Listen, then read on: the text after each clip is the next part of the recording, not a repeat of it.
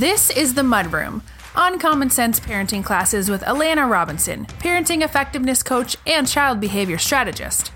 Weekly nuggets of developmentally appropriate parenting wisdom to help you parent your toddlers and preschoolers more effectively with less effort. The Mudroom is recorded live on Facebook every Tuesday at 9 p.m. Eastern and 6 p.m. Pacific. Now, here's Alana. Welcome to The Mudroom, our weekly free and live Uncommon Sense Parenting class. For those of you who are new, please allow me to introduce myself. I'm Alana Robinson, and I'm a parenting effectiveness coach. I work with parents of toddlers, preschoolers, and kindergartners, helping them understand why their children are misbehaving and how to fix it without yelling, shaming, or using timeouts. I am your host here on The Mudroom. I also host my free peer support Facebook group, The Parenting Posse. And finally, I host the Parentability Program, where we figure out where your child thrives, what skills need some support, and we create a plan to develop them. More on that in a minute. So, y'all know that I track what new members coming into the Parenting Posse cite as their biggest parenting problem, right? I read every single one, and then I paste it into a spreadsheet because it's the best way that I've found to figure out where the holes are in how I'm helping y'all. Anytime I see a struggle that I don't have a Mudroom episode on, I highlight it, and then it goes onto a list of topics to cover. So something that I haven't really specifically covered and that has come up literally over 1,000 times in the last year, I actually think I counted over 1,000 times since May, is why some kids are absolutely perfect angels at school with their grandparents, often even with their secondary parent, usually dad. But with us, with their mothers, they are the devil incarnate. There is a really good reason for it. And once you know what that reason is, it's going to be a lot easier to fix. So any guesses what might cause this? Stress. Surprise! It all comes down to stress. This is a classic stress behavior, and it is directly tied to your child's executive functioning skills. So for those of you who are new around here, at Uncommon Sense Parenting, we use Dr. Shanker's definition of stress, which is energy expenditure. I'm not going to go too deep into explaining stress as energy expenditure because we have a whole other episode on it, and I will drop the link in the comments once I'm finished. But the pivotal piece of information is that stress is not worry. It's anything that we spend energy on. So literally, everything that we do is a stressor. So for little kids who are just developing their executive functioning skills, which if you've never heard of that before, they're the mental tools that our brains use to do literally everything. If those skills are sucking more energy than we have available, then we can't use them. We can't access them. They're there, but we can't connect to them.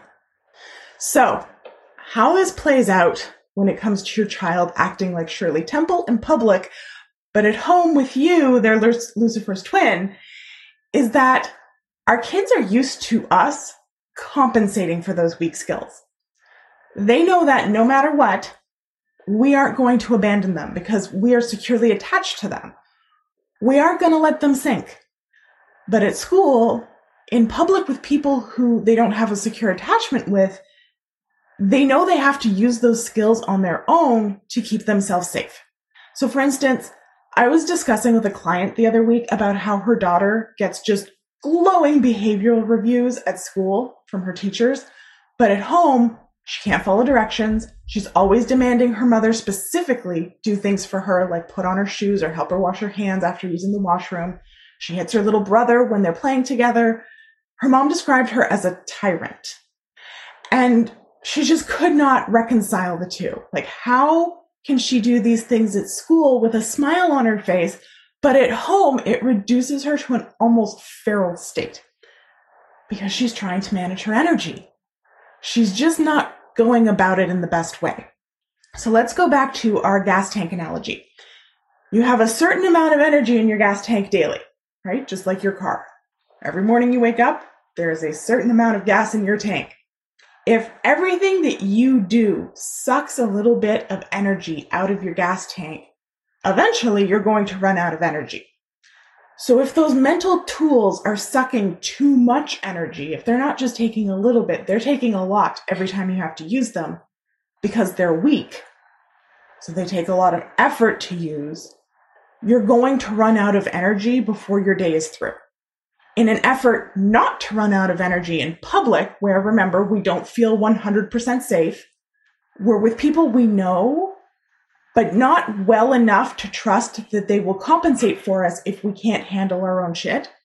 So in an effort to not run out of energy in public, we don't use those skills where we do feel safe because we know that our mothers will compensate for us no matter what. None of this is conscious. None of it is premeditated. It is not premeditated. Tried to say those things at the same time. Your child isn't choosing to manage their energy maladaptively. They're doing it on survival instinct. So what can we do to fix it? Now that we know what the problem is, that they have some weak skills that are drawing more energy than is available, so they're prioritizing that energy draw for public spaces where they don't feel completely safe, how do we fix it? Okay, so there's a few things that we can do that are going to make a world of difference. So the first thing that we can do is we can make them feel safer in public. We build their relationships with their teachers, their daycare providers, their friends' parents, etc., all the people in their lives. Now, this is going to help them redistribute their energy a bit better. But if we only focus on this, then they're still going to prioritize their energy to instances where they don't feel safe, which will likely mean that you'll just start seeing the maladaptive behavior in slightly more scenarios. It's an important piece, and with the other two things I'm going to talk about, it makes a huge difference, but on its own, it's not going to solve the problem. This is why some kids after Christmas break, you'll suddenly see poorer behavior because they spent the first half of the year building relationships, learning where the more knowledgeable others will compensate for them and where they won't. So now they feel safe and like they don't have to be on high alert all the time. So this is a puzzle piece, as I said, but if this is all you do, you're still going to have issues. We're going to teach them how to build those relationships so that they can do it on their own. And the second thing is that we're going to teach them how to recognize when their tank is getting low and to refill it. This is the argument for more recess time. This is the argument for allowing children who prefer to read to do so like in the library instead of outside. This is why we are all burning out, because we haven't prioritized activities that give us back our energy. So it's that detective work of what refills their tank and how we can teach them to do that throughout the day so that it's not just like a steady draw of energy, but it's more of a wave, right? They spend energy, they refill their tank. They spend energy and they refill their tank. And this makes a huge difference because our kids aren't then hoarding energy in reserve in case they need it for safety in public. Third, we are going to build those skills. We keep coming back to it because they're the foundation of absolutely everything that makes us civilized human beings. Remember how my client said that her daughter was acting almost feral at home? It's not totally inaccurate. Without these mental tools, we are stuck acting on instinct, on sensing, feeling, emotion. We become much more animal and much less human, which is not necessarily bad in all situations. We need that part of our brain to determine, friend and foe, to keep us safe, to allow us to feel joy, to allow us to play. But we need our neocortex to think, to analyze, to learn, and to know things. We want those two parts of our brains in balance. Having either one running the ship results in problems. So building up those executive functioning skills so that we can use them more proficiently while using less energy is really, really important.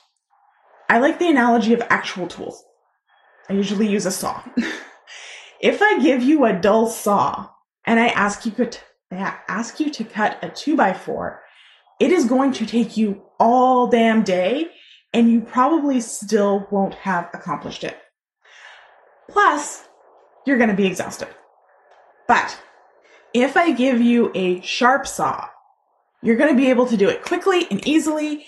And while it will have taken a bit of effort, you've still got lots of energy left over to do other things, right? That's the difference of strong versus weak executive functioning skills. Does that make sense? How are you feeling about this? Are you seeing how everything in the end comes back to stress and skills? So much typical parenting advice is focusing on those top level symptoms. And that's why it takes so long for everything to work, if it works at all. And why it often results in really damaging your relationship with your child.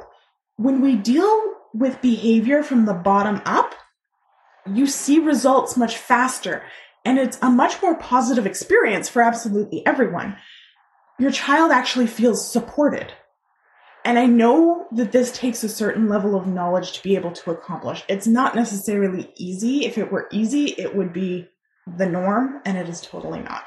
So if you're wanting to take the next step towards understanding the various layers of this, my free Misbehavior Proof class is the best way to do that. The link is in the description. And in that class, I walk you through the impact that skills have on your child's behavior, what the specific skills are, and what they look like. So you should be able to walk away from that class seeing roots instead of symptoms at the very least. If you have any questions, if you're like, okay, the theory makes sense, but I'm not really sure I'm following you, let me know. So you also want, if you're giving them help, and I do have a video on Vygotsky, it's like 2.5 years old if you want to go back and watch it, that covers the whole nitty-gritty of this theory, but Vygotsky has what he calls the zone of proximal development, which is the difference between what they can do independently and what they can do with a little bit of help. That space between what they can do all by themselves and what they can do with a little bit of help is called the zone of proximal development, which means that you want to help them enough that they can do the thing, but you don't necessarily want to do it for them. Does that make sense? Usually I explain it by saying teaching your child to do up a zipper or helping them do up a zipper. You're not necessarily going to do up the zipper for them if they're like, I can't do it. But you can hold the part and say, okay, take it, put it in the hole. I'm going to hold it steady. Great. Okay, it's in. Zip up, right? You help them just enough that it gets them over the hump, but you don't go so far as you do it for them. You've been listening to The Mudroom, Uncommon Sense Parenting Classes with Alana Robinson. If you like what you just heard, remember to join us every Tuesday evening at 9 p.m. Eastern and 6 p.m. Pacific on Facebook. And don't forget to rate, subscribe, share, and connect with us on social. This has been an Alana Robinson Family Services production.